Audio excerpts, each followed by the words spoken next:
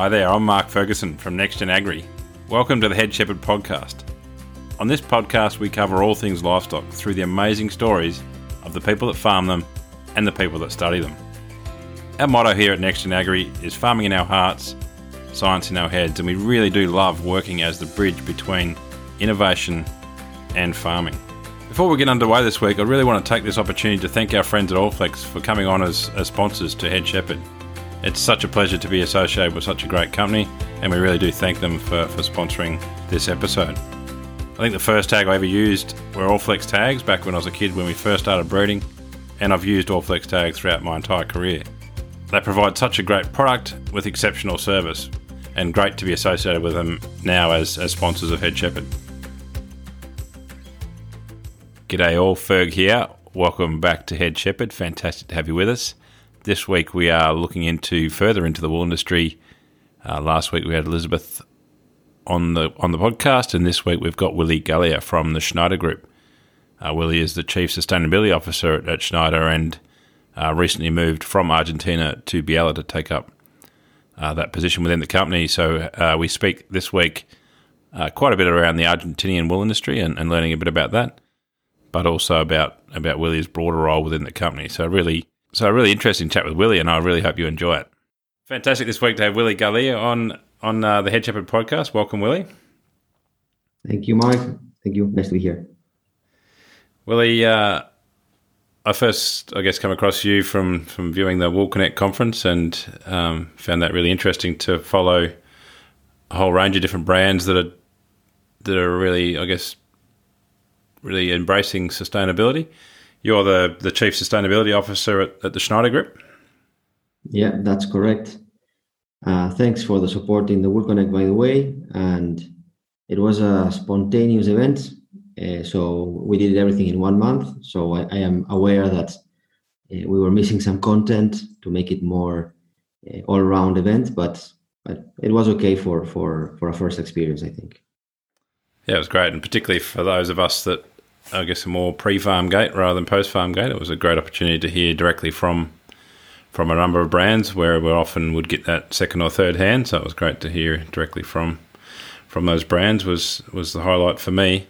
So your current job at Schneider is really to bring the sustainability strategy to life. Is that the main job?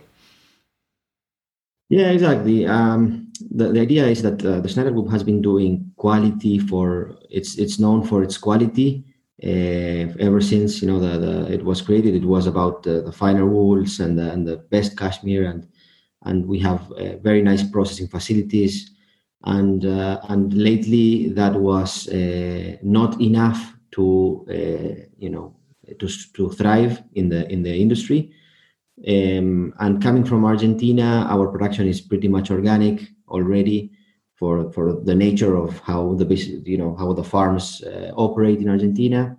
So I already had some experience with that at an early stage of the sustainability road, so to call it, from Argentina, and I was asked to bring that experience onto the group last year. And from last year to now, we did a strategy and basically an analysis of what the group, the potential, where the group needs to improve, where it can deliver, and so on. And we created a strategy which is called Together 2030. And it's now I am in the next year we will start with the execution of the strategy, right? So, and the strategy, to be very short, Mark, it's about delivering science-proved results for the brands and the end consumers. So it's really more like an industry strategy that we did. That's why we did Wool Connect, show this a need for convergence, and it is from the analysis that we did this first year. Is obviously we knew this already, but we gained more experience and more facts around it. It's around the strategy needs to be very close to the growers because many of their impacts are generated at the growing stages. So it's a huge opportunity.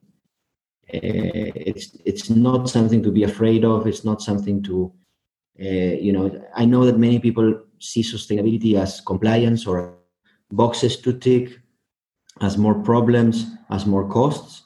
But really, sustainability, when it's done properly, and not for compliance. When it's a proactive thing and when it's properly done, it is about adding value to one's activities. So this is my job, is to break the needs of the clients of the industry into practical results, exercises, or standards that for the grower will signify greater value for their productions. So that's it in a nutshell. No? Yeah, cool. So the vehicle that a grower would see is the Authentico integrity scheme. Is that sort of where that plays out for a grower? Or? Absolutely, we are using Authentico to bring all these different concepts and standards to the grower. The entry point for Authentico is free of charge, and it's fairly easy. And we want to make it accessible, and we're talking to all the standards out there, and we want to find common grounds. So we want to simplify things as much as we can, and we know from the Wool Connect, it was evident that people were complaining about the multiplicity of standards. We know this already, of course. We know because these dialogues that maybe were coming out to light in the Wool Connect, we have them on a daily basis, obviously being here, no? So we are already working on those issues from some time, and hopefully in the second Wool Connect, we will already address in a concrete manner some of these issues, no, and show results. Yep, excellent. So I guess just to circle back, for those who don't know much about the Schneider Group, can you just quickly kind of explain the scale and operations? Yeah, sure. The Schneider Group was originated in 1922 in Australia.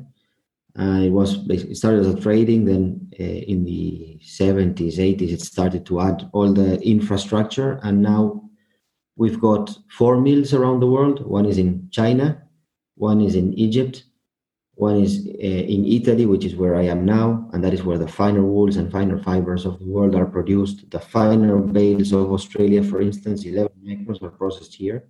Then we've got Argentina, which is where I come from, and where we not only have the mill, but we also manage farms directly. We've got today about 20 farms under direct management. So there we are not only processors of the wool, but also producers, and that's where many of my personal experience comes from. And then we've got 2 dehairing mills for cashmere. One is in Mongolia, and the other one is in Iran. And on top of that, we've got commercial offices in Australia, New Zealand, and in Europe, in Switzerland to sell. That's the structure of the group. It's a family business. It's a family-run business by the Schneiders. Marco Schneider, his father started it, then he followed, and now we've got Giovanni and Elena Schneider, which are the new generations, and they are the ones who are really investing and believing in sustainability. And it's a family business. So this is I want to really highlight this, because we know that one of the biggest values is that we share with growers that it's mostly they are family businesses. So from generation to generation, and that is sustainability already. No? I guess before you moved to Biella, you were working for Furman in Argentina, your home country. So I guess I'm really keen to understand, firstly, I guess your background and how you ended up being involved in merino wool. Yeah, so I started into business, into wool, because for me it was a legacy. My grandfather was Italian, and he was already into textiles in Italy. My father also, and my uncle, and my father, he went to Argentina when he was very young, 25 years, following to learn about the wool industry in Argentina. And he stayed there, and now we are all working together with my father and my 2 brothers in Patagonia, where we have the mill. I already moved to Italy now, but this was up to 1 year ago, and so it was a legacy thing for me, and I was always around sheep in farms from a young age. So I'm really passionate about it. For me, it was a legacy, and when I started into this is interesting, I think, Mark, because when I started into wool 15 years ago, it was pretty much a commodity business all around, and I didn't really like it, because I was going out there, and trying to sell for 1 cent, and competing with everyone for nothing. It wasn't a nice business, and I didn't like my legacy at that moment. So I was very determined to change a little bit, its reality, and sustainability was the road to do that. We managed to develop different products that were very, very nice, and that I felt I could, relate to those initiatives and projects and concepts. And I started to relate also with customers that, had that same philosophy, and so relating on not on the price, but on core values and nicer things makes life easier. So I think that's also kind of the story for me. Yeah, cool. I'm interested about how the Schneider Group are managing farms, and that's not unique, I suppose, but it is unique at your scale, I think, in terms of that integration at like lots of farms and growing their own wool. Are they owned by the group, or are they sort of co-owned or managed, or how does that work? No, well, look, in Argentina, as I described the structure, we were a lot of people, a lot of family there. So we were, doing, what else we can, and we all live in Patagonia. So all the businesses in Argentina, they've got an office in Buenos Aires normally, and the head, is in Buenos Aires, and we are all in Patagonia, which in Chubut province, where the wool actually is. So we were, strongly committed to the local and so on. And we had some spare time, and we saw that there was this, people invested. Argentina is a very unstable country, as you probably heard already, and people invest, money into real estate as a way to keep the value, because the currency doesn't exist. We don't have a currency. And many of these people, they had a farm, but they didn't want to go there every day, and they didn't want to, deal with certain issues of the farm. So we saw that there was a big room to, to give a service there. So everything kind of made a lot of sense, and we started with that. And that was over 10 years ago now. And that simply started growing and growing. And now we've got these 20 farms, which is just over 1 million hectares of land, about 150,000 sheep that we are managing directly. It's interesting because the farms that we've got are farms that we specifically look for, farms that are not at full capacity. So now we have a lot of land, and we are now in the process of, increasing our livestock and returning these farms that were, very big and very nice, maybe 30, 40 years ago, 50 years ago, and now some of them were actually abandoned nearly. So bringing them back to life is also very, very rewarding from that side. No? And all the farms that we run, they are they are organic and RWS certified. That's already something that we do immediately. So I'm intrigued about these 20 farms. So are they run as individual farms, or is there sort of a collaboration across those farms in terms of maybe breeding programs or any of that? Yes, it's a collaboration. That's it's for us. Obviously, we've got one or two farms. We've got one actually that is like the bloodline for all the rest, and we are now having a second place we've opened recently. So we have two different bloodlines, and then we collaborate in every sense, no? And we are improving and analyzing data and being able to look at the business from another perspective, and hopefully sharing all this knowledge with other growers, in the country. Yeah, it's fascinating. And in terms of that farming enterprise, what's a normal calendar year look like in Argentina wool production? Normal calendar year. Well, we've got we in March we've got the ramming. I don't know how you call it. I'm sorry about the terminology in English. Maybe No, that'll do. We know what that means. Yep. Ramming, no, and then from September, in July up to October, we've got shearings from the north to the south. They move, it's from ending in the colder region of the south in end October, and that roughly from September onwards, we've got the lambing period starts as well. We do pre-lambing shearings using a snow comb most of the cases, and then from December onwards, we've got we sell 3-month lambs in Argentina. They're smaller than in Australia and New Zealand. Yeah. 11 kilograms to 13 kilograms is more or less the size that we sell. Yeah, right. And we use a lot to repopulate. As I was saying, our farming scheme is based on farms that are in low capacity, and we need to grow them to take them to full capacity. So we use a certain percentage of our lambs to repopulate them. So what are the key, like you go into a new farm that's been abandoned, what are the things that, sort of the simple things that need to change immediately to improve the health of the farm and the performance of the farm? Sure. The first thing is always the people.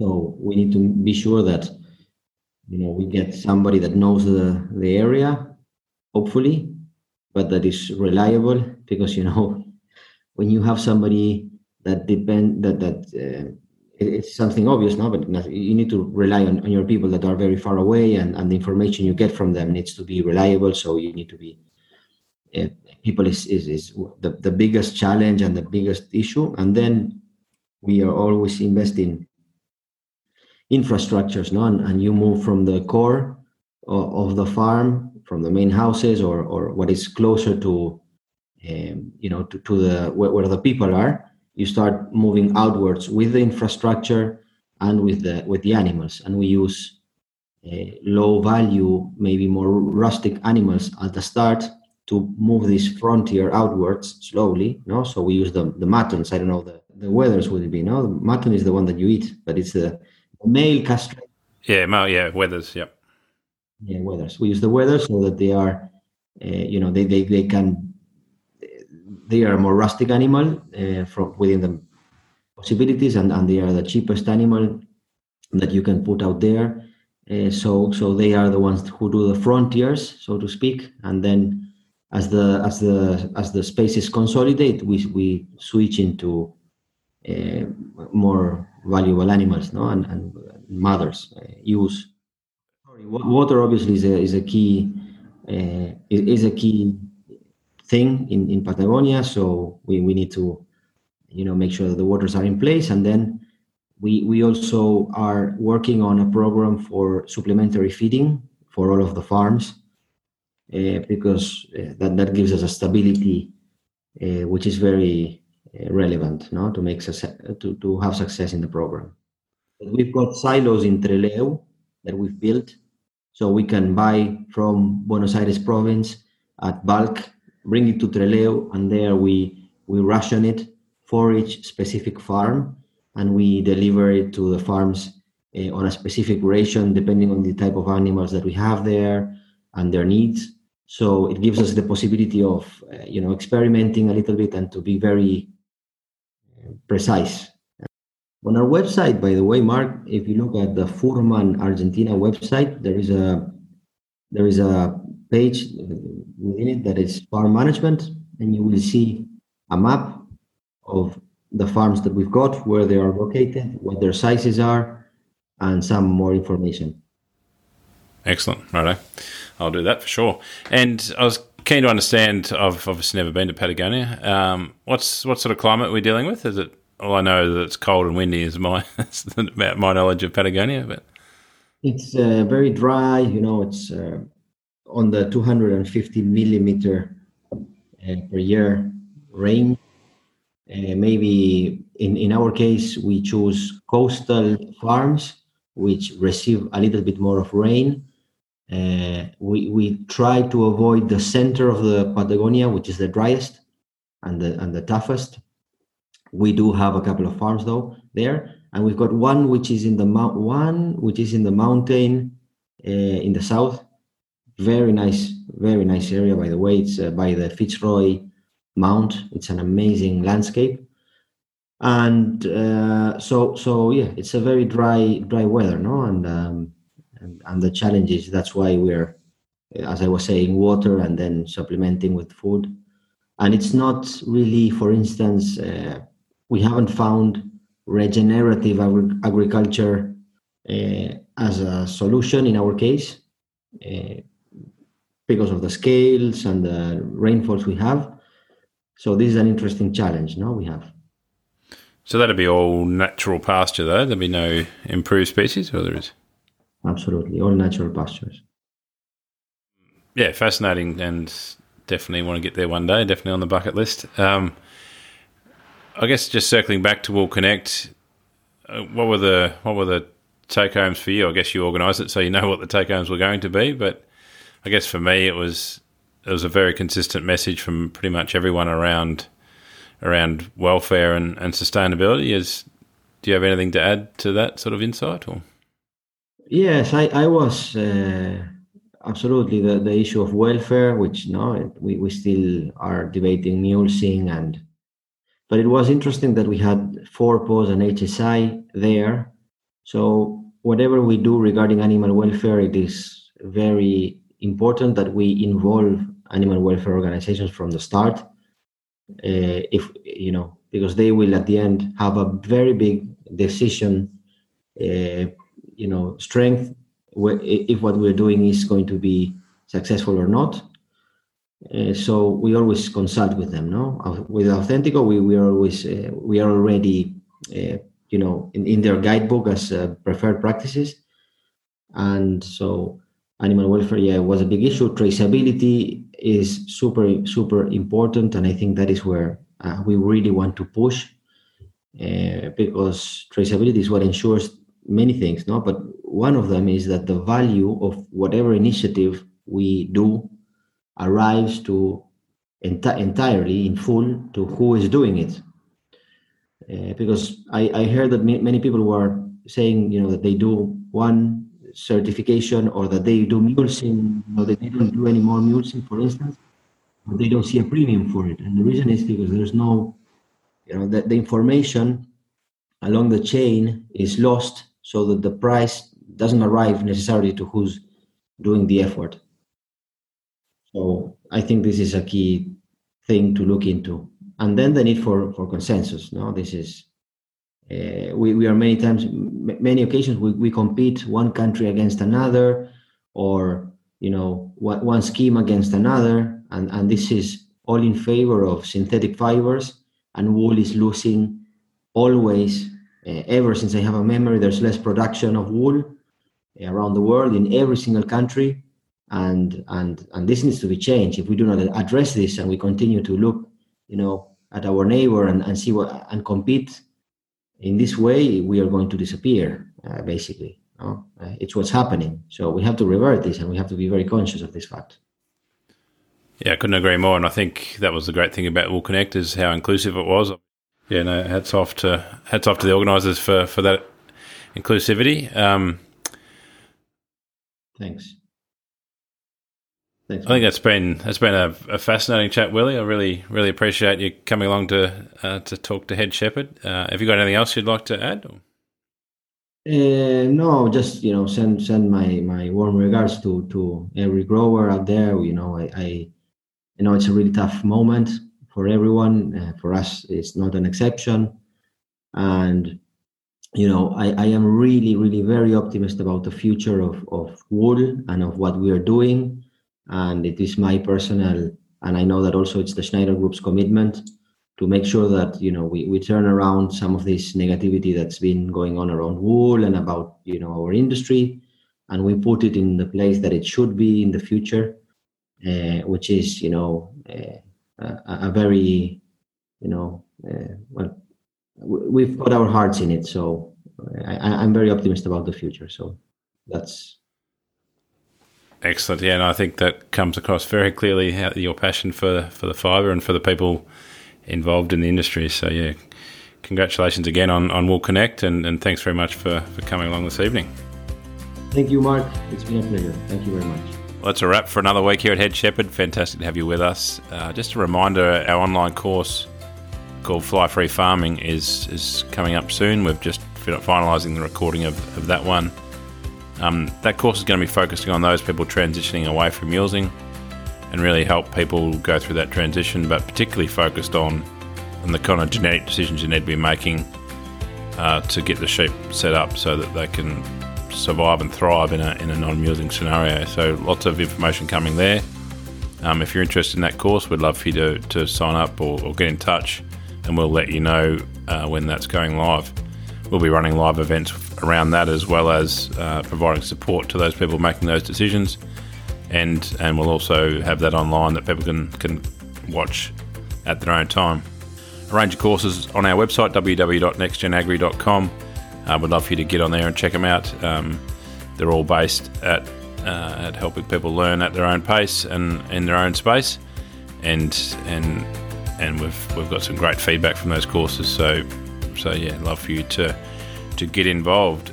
Ram buying season is just getting underway in New Zealand. Anyone listening that's looking to buy a new ram team this year, just a reminder that that's what we do for a living, helping people do that. So if you do want some support around that, we'd love to hear from you. Get in touch and find out what Next Gen Agri can do to help your decision making process around those really, really important decisions of which rams you're going to put out to make the next generation of ewes. That's it for this week. You've been with Ferg from Next Gen Agri. Thank you very much. Thanks again to our friends at Allflex for sponsoring this episode. Allflex are wonderful supporters of the Australian and New Zealand livestock industries. They've got great products with exceptional service, and we really do enjoy our long-term association with Allflex and really do thank them for sponsoring this episode.